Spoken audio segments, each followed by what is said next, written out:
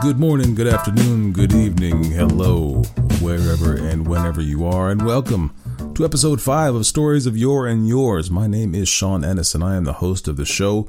Thanks for tuning in this week, and we're going to start off the show right off the bat here with 2 iTunes reviews. Now, as I've mentioned before, if you send in an iTunes review or a review on any other listening platform, I will produce it like I produce these short stories and play it for you on the show. And true to my word, here we go with 2 iTunes reviews.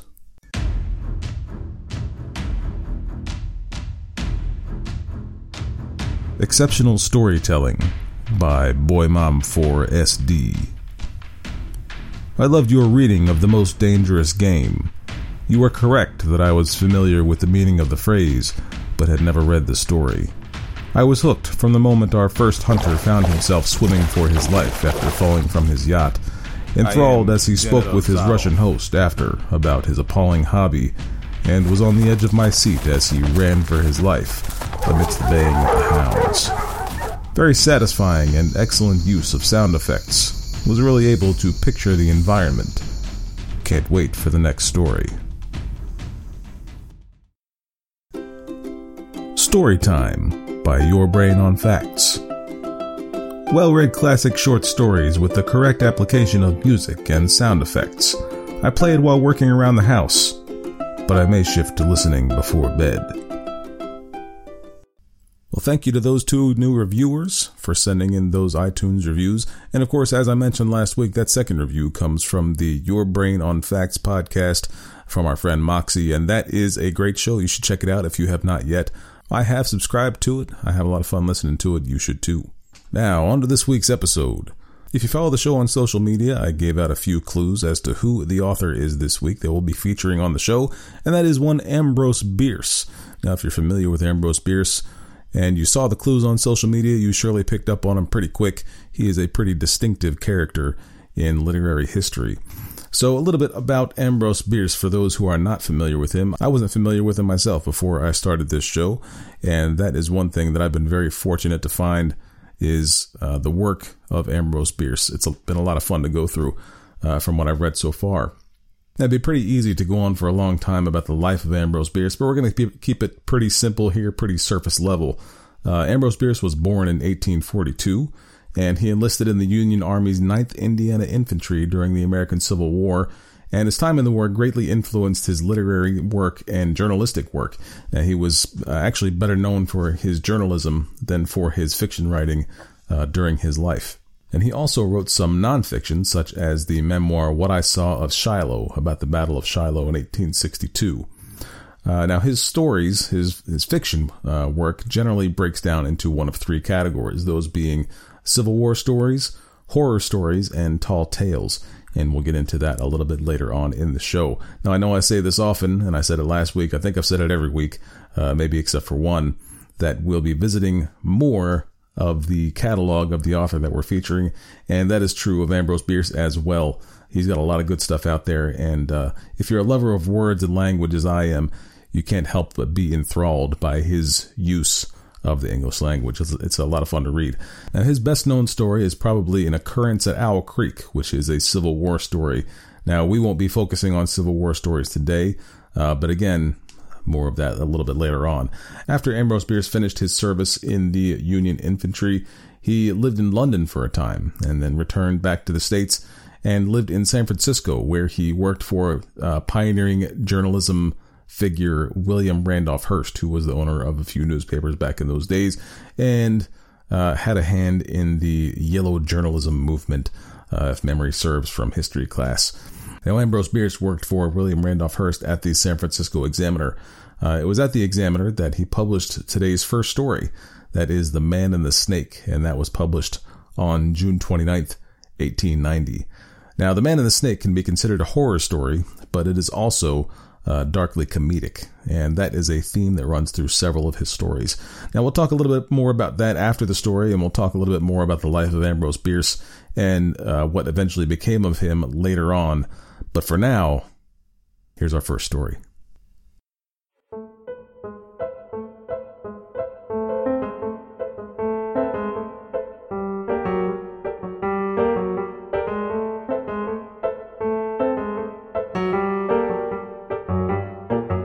The Man and the Snake by Ambrose Bierce.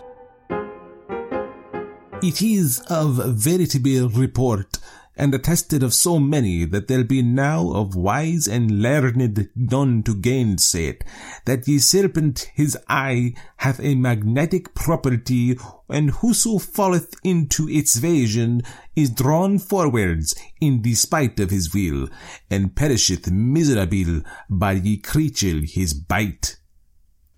Stretched at ease upon a sofa in gown and slippers, Harker Brayton smiled as he read the foregoing sentence in old Morrister's Marvels of Science. The only marvel in the matter, he said to himself, is that the wise and learned in Morrister's day should have believed such nonsense as is rejected by most of even the ignorant in ours. A train of reflection followed, for Brayton was a man of thought, and he unconsciously lowered his book without altering the direction of his eyes. As soon as the volume had gone below the line of sight, something in an obscure corner of the room recalled his attention to his surroundings. What he saw in the shadow under his bed was two small points of light, apparently about an inch apart. They might have been reflections of the gas jet above him, in metal nail heads. He gave them but little thought and resumed his reading. A moment later, some impulse which it did not occur to him to analyze, impelled him to lower the book again and seek for what he saw before. The points of light were still there. They seemed to have become brighter than before, shining with a greenish luster that he had not first observed. He thought, too, that they might have moved a trifle, were somewhat nearer. They were still too much in shadow, however, to reveal their nature and origin to an indolent attention, and again he resumed his reading. Suddenly something in the text suggested a thought that made him start and drop the book for the third time to the side of the sofa, whence, escaping from his hand, it fell to the sprawling floor back upward. Brayton, half risen, was staring intently into the obscurity beneath the bed, where the points of light shone with, it seemed to him, an added fire. His attention was now fully aroused, his gaze eager and imperative. It disclosed, almost directly under the footrail of the bed, the coils of a large serpent. The points of light were its eyes. Its horrible head, thrust flatly forth from the innermost coil and resting upon the outermost, was directed straight toward him, the definition of the wide, brutal jaw and the idiot-like forehead serving to show the direction of its malevolent gaze. The eyes were no longer merely luminous points. They looked into his own with a meaning, a malign significance. 2. A snake in a bedroom of a modern city dwelling of the better sort is happily not so common a phenomenon as to make an explanation altogether needless.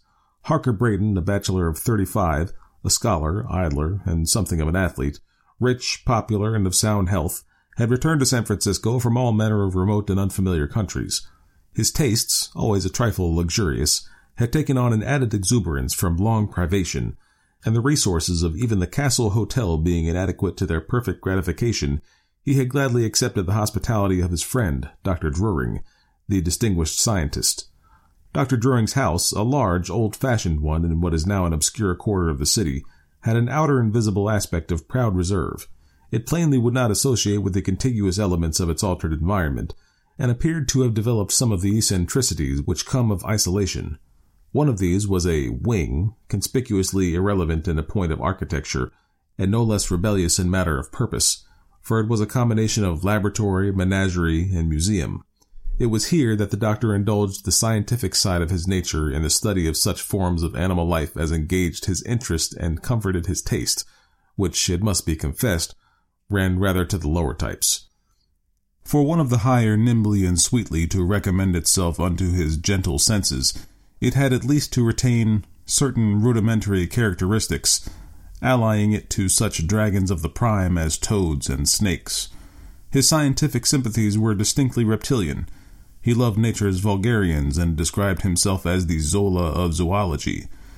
His wife and daughters, not having the advantage to share his enlightened curiosity regarding the works and ways of our ill-starred fellow creatures, were with needless austerity excluded from what he called the snakery, and doomed to companionship with their own kind, though to soften the rigors of their lot he had permitted them out of his great wealth to outdo the reptiles in the gorgeousness of their surroundings and to shine with a superior splendor. Architecturally and in point of furnishing, the snakery had a severe simplicity befitting the humble circumstances of its occupants, many of whom indeed could not safely have been entrusted with the liberty that is necessary to the full enjoyment of luxury, for they had the troublesome peculiarity of being alive. In their own apartments, however, they were under as little personal restraint as was compatible with their protection from the baneful habit of swallowing one another. And as Brayton had thoughtfully been apprised, it was more than a tradition that some of them had, at divers times, been found in parts of the premises where it would have embarrassed them to explain their presence. Despite the snakery and its uncanny associations, to which indeed he gave little attention, Brayton found life at the Druring mansion very much to his mind. 3. Beyond a smart shock of surprise and a shudder of mere loathing, Mr. Brayton was not greatly affected. His first thought was to ring the call bell and bring a servant, but although the bell cord dangled within easy reach, he made no movement toward it. It had occurred to his mind that the act might subject him to the suspicion of fear, which he certainly did not feel. He was more keenly conscious of the incongruous nature of the situation than affected by its perils. It was revolting, but absurd. The reptile was of a species with which Brayton was unfamiliar. Its length he could only conjecture. The body, at the largest visible parts, seemed about as thick as his forearm. In what way was it dangerous, if in any way? Was it venomous? Was it a constrictor? His knowledge of nature's danger signals did not enable him to say. He had never deciphered the code. If not dangerous, the creature was at least offensive. It was de trop, matter out of place, an impertinence. The gem was unworthy of the setting. Even the barbarous taste of our time and country, which had loaded the walls of the room with pictures, the floor with furniture, and the furniture with bric-a-brac, had not quite fitted the place for this bit of savage life of the jungle. Besides, insupportable thought, the exhalations of its breath mingled with the atmosphere with which he himself was breathing. These thoughts shaped themselves with greater or less definition in Brayton's mind and begot action. The process is what we call consideration and decision. It is thus that we are wise and unwise. It is thus that the withered leaf in an autumn breeze shows greater or less intelligence than its fellows, falling upon the land or upon the lake. The secret of human action is an open one. Something contracts our muscles. Does it matter if we give to the preparatory molecular changes the name of will? Brayton rose to his feet and prepared to back softly away from the snake, without disturbing it if possible, and through the door. Men retire so from the presence of the great, for greatness is power, and power is a menace. He knew that he could walk backward without error. Should the monster follow, the taste which had plastered the walls with paintings had consistently supplied a rack of murderous oriental weapons from which he could snatch one to suit the occasion. In the meantime, the snake's eyes burned with a more pitiless malevolence than before. Brayton lifted his right foot free of the floor to step backward. That moment he felt a strong aversion to doing so. I am accounted brave, he thought. Is bravery then no more than pride? Because there are none to witness the shame, shall I retreat? He was steadying himself with his right hand upon the back of a chair, his foot suspended. Nonsense, he said aloud. I am not so great a coward as to fear to seem myself afraid. He lifted the foot a little higher by slightly bending the knee and thrust it sharply to the floor, an inch in front of the other. He could not think how that occurred. A trial with the left foot had the same result. It was again in advance of the right. The hand upon the chair back was grasping it. The arm was straight, reaching somewhat backward. One might have said that he was reluctant to lose his hold. The snake's malignant head was still thrust forth from the inner coil as before, the neck level. It had not moved, but its eyes were now electric sparks, radiating an infinity of luminous needles. The man had an ashy pallor. Again he took a step forward, and another, partly dragging the chair, which when finally released fell upon the floor with a crash. The man groaned. The snake made neither sound nor motion, but its eyes were two dazzling suns. The reptile itself was wholly concealed by them. They gave off enlarging rings of rich and vivid colors, which at their greatest expansion successively vanished like soap bubbles. They seemed to approach his very face, and anon were immeasurable distance away. He heard somewhere the continuous throbbing of a great drum, with desultory bursts of far music, inconceivably sweet like the tones of an Aeolian harp. He knew it for the sunrise melody of Memnon's statue, and thought he stood in the Nile-side reeds hearing with exalted sense that immortal anthem through the silence of the centuries. The music ceased. Rather, it became by insensible degrees the distant roll of a retreating thunderstorm. A landscape glittering with sun and rain stretched before him, arched with a vivid rainbow framing in its giant curve 100 visible cities. In the middle distance, a vast serpent wearing a crown reared its head out of its voluminous convolutions and looked at him with his dead mother's eyes. Suddenly, this enchanting landscape seemed to rise swiftly upward like the drop scene of a theater, and vanished in a blank. Something struck him, a hard blow on the face and breast. He had fallen to the floor. The blood ran from his broken nose and bruised lips. For a time he was dazed and stunned and lay with closed eyes, his face against the floor. In a few moments he had recovered and then knew that his fall, by withdrawing his eyes, had broken the spell that held him. He felt that now, by keeping his gaze averted, he would be able to retreat. But he thought of the serpent within a few feet of his head, yet unseen. Perhaps in the very act of springing upon him and throwing its coils about his throat was too horrible. He lifted his head, stared again into those baleful eyes, and was again in bondage. The snake had not moved and appeared somewhat to have lost its power upon the imagination. The gorgeous illusions of a few moments before were not repeated. Beneath that flat and brainless brow, its black, beady eyes simply glittered as at first, with an expression unspeakably malignant. It was as if the creature, assured of its triumph, had determined to practice no more luring wiles. Now ensued a fearful scene. The man, prone upon the floor within a yard of his enemy, raised the upper part of his body upon his elbows, his head thrown back, his legs extended to their full length. His face was white between its stains of blood. His eyes were strained open to their uttermost expansion. There was froth upon his lips. It dropped off in flakes. Strong convulsions ran through his body, making almost serpentine undulations. He bent himself at the waist, shifting his legs from side to side, and every moment left him a little nearer to the snake. He thrust his hands forward to brace himself back, yet constantly advanced upon his elbows. 4. Dr. Druring and his wife sat in the library. The scientist was in rare good humor. "I have just obtained, by exchange with another collector," he said, "a splendid specimen of the Ophiophagous." "And what may that be?" the lady inquired with a somewhat languid interest. "Why, bless my soul, what profound ignorance! My dear, a man who ascertains after marriage that his wife does not know Greek is entitled to a divorce. The Ophiophagous is a snake that eats other snakes." "I hope it will eat all yours," she said, absently shifting the lamp. "But how does it get other snakes? By charming them, I suppose." "That is just like you, dear," said the doctor, with an affectation of petulance. "You know how irritating to me is any allusion to that vulgar superstition of a snake's power of fascination." The conversation was interrupted by a mighty cry, which rang through the silent house like a voice of a demon shouting in a tomb. Again and yet again it sounded, with terrible distinctness. They sprang to their feet, the man confused, the lady pale and speechless with fright. Almost before the echoes of the last cry had died away, the doctor was out of the room, springing up the stairs 2 steps at a time. In the corridor in front of Brayton's chamber, he met some servants who had come from the upper floor. Together they rushed at the door without knocking. It was unfastened and gave way. Brayton lay upon his stomach on the floor, dead. His head and arms were partly concealed under the footrail of the bed. They pulled the body away, turning it upon the back. The face was daubed with blood and froth. The eyes were wide open, staring. A dreadful sight. "Died in a fit," said the scientist, bending his knee and placing his hand upon the heart. While in that position, he chanced to look under the bed. "Good God!" he added. "How did this thing get in here?" He reached under the bed, pulled out the snake, and flung it, still coiled, to the center of the room, whence with a harsh shuffling sound it slid across the polished floor until stopped by the wall, where it lay without motion.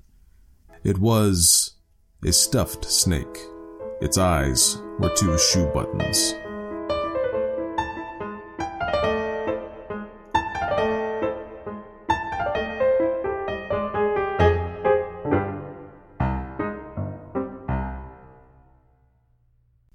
Well, poor Harker Brayton. You know, it's unfortunate to have to find out what happens if looks can kill. Now, a few more notes on this story and the production of this story. Ambrose Bierce dealt frequently with death in his story, in his stories, but he treated it more as an absurdity than a tragedy, as was evidenced here in this particular tale. Now, one other thing about this story as it pertains to the music that Mr. Harker Brayton was imagining, in the research for this story, I came across, I was kind of looking up what he was talking about with the statues of Memnon, and I came across this note from Britannica.com. It says, in Egypt, the name of Memnon was connected with the colossal stone statues of Amenhotep III near Thebes, and that is, when we talk about those statues, those were 70 feet tall or 21 meters tall. Two of those statues are still there, and the more northerly of these was partly destroyed by an earthquake in 27 BC. Now, that resulted in a curious phenomenon wherein every morning, when the rays of the rising sun touched the statue, it gave forth musical sounds like the twang of a harp string. Now, this was supposed to be the voice of Memnon responding to the greeting of his mother, Eos. And after the restoration of the statue by the Roman Emperor Septimius Severus in AD 170, the sounds ceased, and they were attributed to the passage of air through the pores of the stone in the statue, caused chiefly by the change of temperature at sunrise. Now, the sound you heard in the story was the sound of an actual Aeolian harp in Chile, and thanks to Felix Bloom of freesound.org for that clip. Now, one other note from this story, the first quote that the story started out with from Morrister's Marvels of Science. Now, that volume is not a real book, but it also appears in a story called The Festival by H.P. Lovecraft. And Lovecraft, from what I've read, seems to have been pretty heavily influenced by Ambrose Bierce. Now, on to the next story. Our second story is titled The Damned Thing, and this story was originally published on December 7th, 1893, in a New York magazine called Town Topics. Town Topics was originally called The American Queen, and according to the bastion of all knowledge, that is Wikipedia, it was dedicated to art, music, literature, and society. It ran from 1879 to 1937, and actually eventually turned into more of a tabloid, looking for and exploiting scandals among the high society types. Now, this story was also reprinted in the San Francisco Examiner in September of 1896. One note about this story in particular, I do like to keep the language clean on this show, and that is on purpose, in part because I don't like using profanity myself, but also because I want listeners to feel safe listening to the show wherever they may be. Now, that being said, occasionally we'll have a story on the show that's a little bit more intense for younger listeners. Now, a lot of times with these classic stories, the language that's used in the stories, goes over the head of a lot of younger listeners, but with that being said, we also have sound effects, as you know, and in this story in particular, and in some others maybe upcoming, there's some sound effects that could be a little bit scary for some of the younger listeners, so just take that into account if you're listening in the car, etc. Now, with those details out of the way, let's move on to the second story of the week.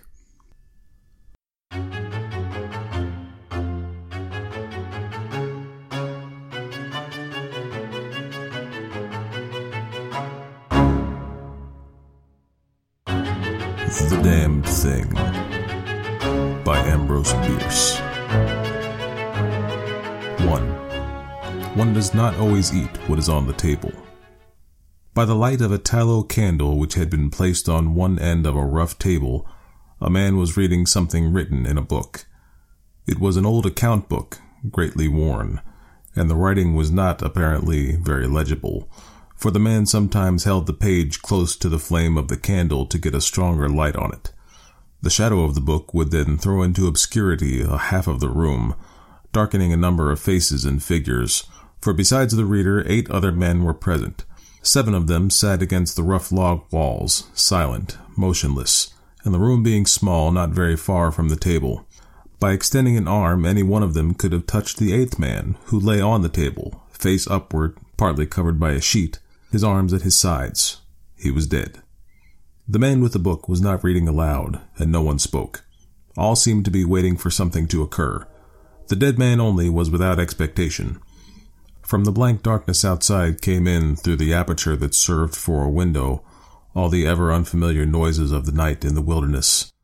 The long nameless note of a distant coyote, the stilly pulsing thrill of tireless insects in the trees, strange cries of night birds, so different from those of the birds of day, the drone of great blundering beetles, and all that mysterious chorus of small sounds that seem always to have been but half heard when they have suddenly ceased, as if conscious of an indiscretion. But nothing of all this was noted in that company. Its members were not overmuch addicted to the idle interest in matters of no practical importance. That was obvious in every line of their rugged faces, obvious even in the dim light of the single candle. They were evidently men of the vicinity, farmers and woodsmen. The person reading was a trifle different. One would have said of him that he was of the world, worldly, albeit there was that in his attire which attested a certain fellowship with the organisms of his environment. His coat would certainly have passed muster in San Francisco. His footgear was not of urban origin, and the hat that lay by him on the floor, he was the only one uncovered, was such that if one had considered it as an article of mere personal adornment, he would have missed its meaning. In countenance the man was rather prepossessing, with just a hint of sternness, though that he may have assumed or cultivated as appropriate to one in authority, for he was a coroner. It was by virtue of his office that he had possession of the book in which he was reading. It had been found among the dead man's effects, in his cabin, where the inquest was now taking place. When the coroner had finished reading, he put the book into his breast pocket. At that moment the door was pushed open and a young man entered. He clearly was not of mountain birth and breeding. He was clad as those who dwell in cities. His clothing was dusty, however, as from travel. He had, in fact, been riding hard to attend the inquest. The coroner nodded. No one else greeted him. "We have waited for you," said the coroner. "It is necessary to have done with this business tonight." The young man smiled. "I am sorry to have kept you," he said. "I went away not to evade your summons, but to post to my newspaper an account of what I suppose I am called back to relate." The coroner smiled. "The account that you posted to your newspaper," he said, "differs probably from that which you will give here under oath." "That," replied the other rather hotly and with visible flush, "is as you please. I used manifold paper and have a copy of what I sent. It was not written as news, for it is incredible, but as fiction. It may go as part of my testimony under oath." "But you say it is incredible." "That is nothing to you, sir, if I also swear that it is true." The coroner was silent for a time, his eyes upon the floor. The men about the sides of the cabin talked in whispers, but seldom withdrew their gaze from the face of the corpse. Presently the coroner lifted his eyes and said, "We will resume the inquest." The men removed their hats. The witness was sworn. "What is your name?" the coroner asked. "William Harker." "Age?" 27. "You knew the deceased, Hugh Morgan?" "Yes." "You were with him when he died?" "Near him." "How did that happen? Your presence, I mean." "I was visiting him at his place to shoot and fish. A part of my purpose, however, was to study him and his odd, solitary way of life. He seemed a good model for a character in fiction. I sometimes write stories." "I sometimes read them." "Well, thank you." "Stories in general, not yours." Some of the jurors laughed. Against a somber background, humor shows high lights. Soldiers in the intervals of battle laugh easily, and a jest in the death chamber conquers by surprise. "Relate the circumstances of this man's death," said the coroner. "You may use any notes or memoranda that you please." The witness understood. Pulling a manuscript from his breast pocket, he held it near the candle, and turning the leaves until he found the passage that he wanted, began to read. 2. What may happen in the field of wild oats. The sun had hardly risen when we left the house. We were looking for quail, each with a shotgun, but we only had one dog. Morgan said that our best ground was beyond a certain ridge that he pointed out, and we crossed it by a trail through the chaparral. On the other side was comparatively level ground, thickly covered with wild oats. As we emerged from the chaparral, Morgan was but a few yards in advance. Suddenly we heard, at a little distance to our right and partly in front, a noise as of some animal thrashing about in the bushes, which we could see were violently agitated. "We started a deer," I said. "I wish we had brought a rifle." Morgan, who had stopped and was intently watching the agitated chaparral, said nothing, but had cocked both barrels of his gun and was holding it in readiness to aim. I thought him a trifle excited, which surprised me, for he had a reputation for exceptional coolness, even in moments of sudden and imminent peril. "Oh, come," I said, "you are not going to fill up a deer with quail shot, are you?" Still, he did not reply, but catching a sight of his face as he turned it slightly toward me, I was struck by the intensity of his look. Then I understood that we had serious business in hand, and my first conjecture was that we had jumped a grizzly. I advanced to Morgan's side, cocking my piece as I moved. The bushes were now quiet, and the sounds had ceased, but Morgan was as attentive to the place as before. "What is it? What the devil is it?" I asked. "The damned thing," he replied without turning his head. His voice was husky and unnatural. He trembled visibly. I was about to speak further when I observed the wild oats near the place of disturbance moving in the most inexplicable way. I can hardly describe it. It seemed as if stirred by a streak of wind, which not only bent it, but pressed it down, crushed it so that it did not rise, and this movement was slowly prolonging itself directly toward us. Nothing that I had ever seen had affected me so strangely as this unfamiliar and unaccountable phenomenon, yet I am unable to recall any sense of fear.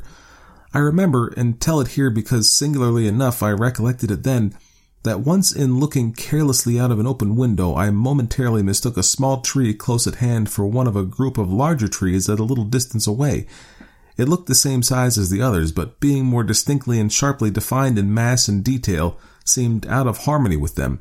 It was a mere falsification of the law of aerial perspective, but it startled, almost terrified me. We so rely on the orderly operation of familiar laws that any seeming suspension of them is noted as a menace to our safety, a warning of unthinkable calamity. So now the apparently causeless movement of the herbage and the slow, undeviating approach of the line of disturbance were distinctly disquieting. My companion appeared actually frightened, and I could hardly credit my senses when I saw him suddenly throw his gun to his shoulder and fire both barrels at the agitated grain. Before the smoke of the discharge had cleared away, I heard a loud, savage cry, a scream like that of a wild animal, and flinging his gun upon the ground, Morgan sprang away and ran swiftly from the spot. At that same instant, I was thrown violently to the ground by the impact of something unseen in the smoke, some soft, heavy substance that seemed thrown against me with great force. Before I could get upon my feet and recover my gun, which seemed to have been struck from my hands, I heard Morgan crying out as if in mortal agony, and mingling with his cries were such hoarse, savage sounds as one hears from fighting dogs. Inexpressibly terrified, I struggled to my feet and looked in the direction of Morgan's retreat, and may heaven in mercy spare me from another sight like that. At a distance of less than 30 yards was my friend, down upon one knee, his head thrown back at a frightful angle, hatless, his long hair in disorder, and his whole body in violent movement from side to side, backward and forward. His right arm was lifted and seemed to lack the hand. At least I could see none. The other arm was invisible. At times, as my memory now reports this extraordinary scene, I could discern but a part of his body. It was as if he had been partly blotted out. I cannot otherwise express it. Then a shifting of his position would bring it all into view again. All this must have occurred within a few seconds, yet in that time Morgan assumed all the postures of a determined wrestler vanquished by superior weight and strength. I saw nothing but him, and him not always distinctly. During the entire incident, his shouts and curses were heard as if through an enveloping uproar of such sounds of rage and fury as I had never heard from the throat of man or brute. For a moment only, I stood irresolute. Then, throwing down my gun, I ran forward to my friend's assistance. I had a vague belief that he was suffering from a fit or some sort of convulsion. Before I could reach his side, he was down and quiet. All sounds had ceased, but with a feeling of such terror as even these awful events had not inspired, I now saw again the mysterious movement of the wild oats, prolonging itself from the trampled area about the prostrate man toward the edge of the wood. It was only when it had reached the wood that I was able to withdraw my eyes and look at my companion. He was dead. 3. A man, though naked, may be in rags. The coroner rose from his seat and stood beside the dead man. Lifting an edge of the sheet, he pulled it away, exposing the entire body, altogether naked and showing in the candlelight a clay-like yellow. It had, however, broad maculations of bluish-black, obviously caused by extravasated blood from contusions.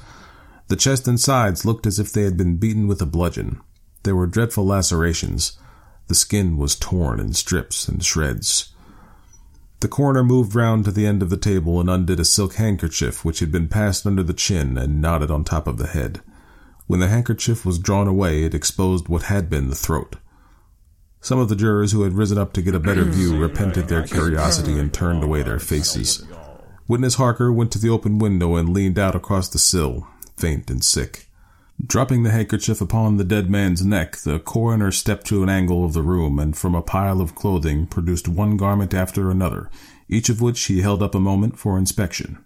All were torn and stiff with blood. The jurors did not make a closer inspection. They seemed rather uninterested. They had, in truth, seen all this before, the only thing that was new to them being Harker's testimony. "Gentlemen," the coroner said, "we have no more evidence, I think. Your duty has been already explained to you. If there is nothing you wish to ask, you may go outside and consider your verdict." The foreman rose, a tall, bearded man of 60, coarsely clad. "I should like to ask one question, Mr. Coroner," he said. "What asylum did this your last witness escape from?" "Mr. Harker," said the coroner, gravely and tranquilly, "from what asylum did you last escape?" Harker flushed crimson again, but said nothing, and the 7 jurors rose and solemnly filed out of the cabin. "If you have done insulting me, sir," said Harker, as soon as he and the officer were left alone with the dead man, "I suppose I am at liberty to go?" "Yes." Harker started to leave, but paused with his hand on the door latch. The habit of his profession was strong in him, stronger than his sense of personal dignity. He turned about and said, "The book that you have there, I recognize it as Morgan's diary. You seemed greatly interested in it. You read it while I was testifying. May I see it? The public would like—" "The book will cut no figure in this matter," replied the official, slipping it into his coat pocket. "All the entries in it were made before the writer's death." As Harker passed out of the house, the jury re-entered and stood about the table on which the now-covered corpse showed under the sheet with sharp definition. The foreman seated himself near the candle, produced from his breast pocket a pencil and scrap of paper, and wrote rather laboriously the following verdict, with which various degrees of effort all signed. "We, the jury, do find that the remains come to their death at the hands of a mountain lion, but some of us thinks all the same they had fits." 4. An explanation from the tomb. In the diary of the late Hugh Morgan are certain interesting entries having possibly a scientific value as suggestions. At the inquest upon his body, the book was not put in evidence. Possibly the coroner thought it not worthwhile to confuse the jury. The date of the first of the entries mentioned cannot be ascertained. The upper part of the leaf is torn away. The part of the entry remaining follows. Would run in a half circle, keeping his head turned always toward the center, and again he would stand still, barking furiously. At last he ran away into the brush as fast as he could go. I thought at first that he had gone mad, but on returning to the house found no other alteration in his manner than what was obviously due to fear of punishment. Can a dog see with his nose? Do odors impress some cerebral center with images of the thing that emitted them? September 2nd. Looking at the stars last night as they arose above the crest of the ridge east of the house, I observed them successively disappear from left to right. Each was eclipsed but an instant, and only a few at the same time, but along the entire length of the ridge, all that were within a degree or two of the crest were blotted out. It was as if something had passed along between me and them, but I could not see it, and the stars were not thick enough to define its outline. Ugh, I don't like this. Several weeks' entries are missing, 3 leaves being torn from the book. September 27th. It has been about here again. I find evidences of its presence every day. I watched again all last night in the same cover, gun in hand, double charged with buckshot. In the morning the fresh footprints were there as before, yet I would have sworn that I did not sleep. Indeed, I hardly sleep at all. It is terrible, insupportable. If these amazing experiences are real, I shall go mad. If they are fanciful, I am mad already. October 3rd. I shall not go. It shall not drive me away. No, this is my house, my land. God hates a coward. October 5th. I can stand it no longer. I have invited Harker to pass a few weeks with me. He has a level head. I can judge from his manner if he thinks me mad. October 7th. I have the solution of the mystery. It came to me last night, suddenly, as by revelation. How simple, how terribly simple. There are sounds that we cannot hear. At either end of the scale, there are notes that stir no chord of that imperfect instrument, the human ear. They are too high or too grave.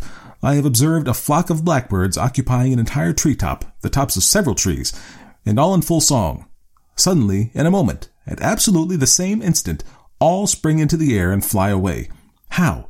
They could not all see one another. Whole treetops intervened. At no point could a leader have been visible to all. There must have been a signal of warning or command, high and shrill above the din, but by me unheard. I have observed, too, the same simultaneous flight when all were silent, among not only blackbirds but other birds, quail, for example, widely separated by bushes, even on opposite sides of a hill. It is known to seamen that a school of whales basking or sporting on the surface of the ocean miles apart, with the convexity of the earth in between, will sometimes dive at the same instant, all gone out of sight in a moment. The signal has been sounded, too grave for the ear of the sailor at the masthead and his comrades on the deck, who nevertheless feel its vibrations in the ship as the stones of a cathedral are stirred by the bass of the organ. As with sounds, so with colors. At each end of the solar spectrum, the chemist can detect the presence of what are known as actinic rays. They represent colors, integral colors in the composition of light, which we are unable to discern. The human eye is an imperfect instrument. Its range is but a few octaves of the real chromatic scale. I am not mad. There are colors that we cannot see. And God help me, the damned thing is of such a color.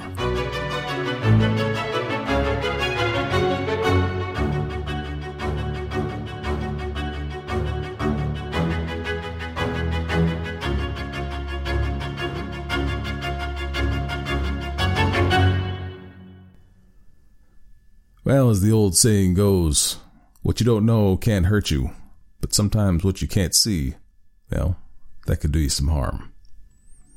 And just a few more notes about this story and Ambrose Bierce to close the book on that. While this story was less farcical or absurd than The Man and the Snake, there were still some elements where Bierce showed his sense of humor, such as in the title of the first section where it said, one does not always eat what is on the table.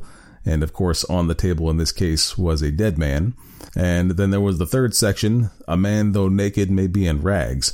And of course, that refers to the state of the fellow that was on the table that we referred to in the first section. So, let's close the book on Ambrose Bierce for now.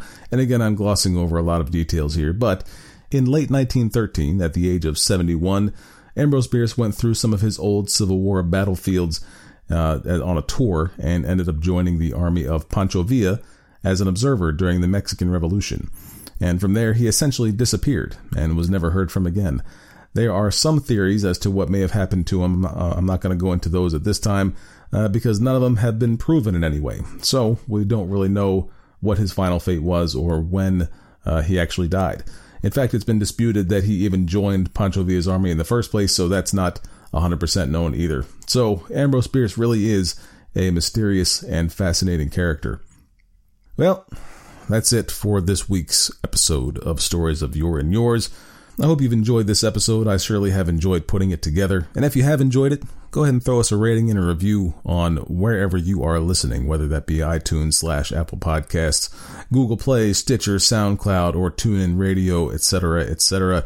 If you're listening on a podcatcher, go ahead into that iTunes link and leave a review and a rating there. If you don't feel like writing a full review or having it read on the podcast, that's surely fine. Go ahead and leave that 5-star rating. You want to. You got a link right there in the description, so go for it. And of course, if you are an aspiring author, if you know an aspiring author who wants to get their story read over these virtual waves, send it my way, syyypodcast@gmail.com. And you can follow the show on social media, facebook.com/syyypodcast, Twitter and Instagram @syyypodcast. Now for next week, if you follow the show on Facebook, you've pretty much already seen what we're doing next week. And I'll leave it at that for now, other than to say that this story embodies the old phrase, be careful what you wish for. That's it for this week's episode. My name is Sean Ennis. Thanks for listening. We'll see you next week.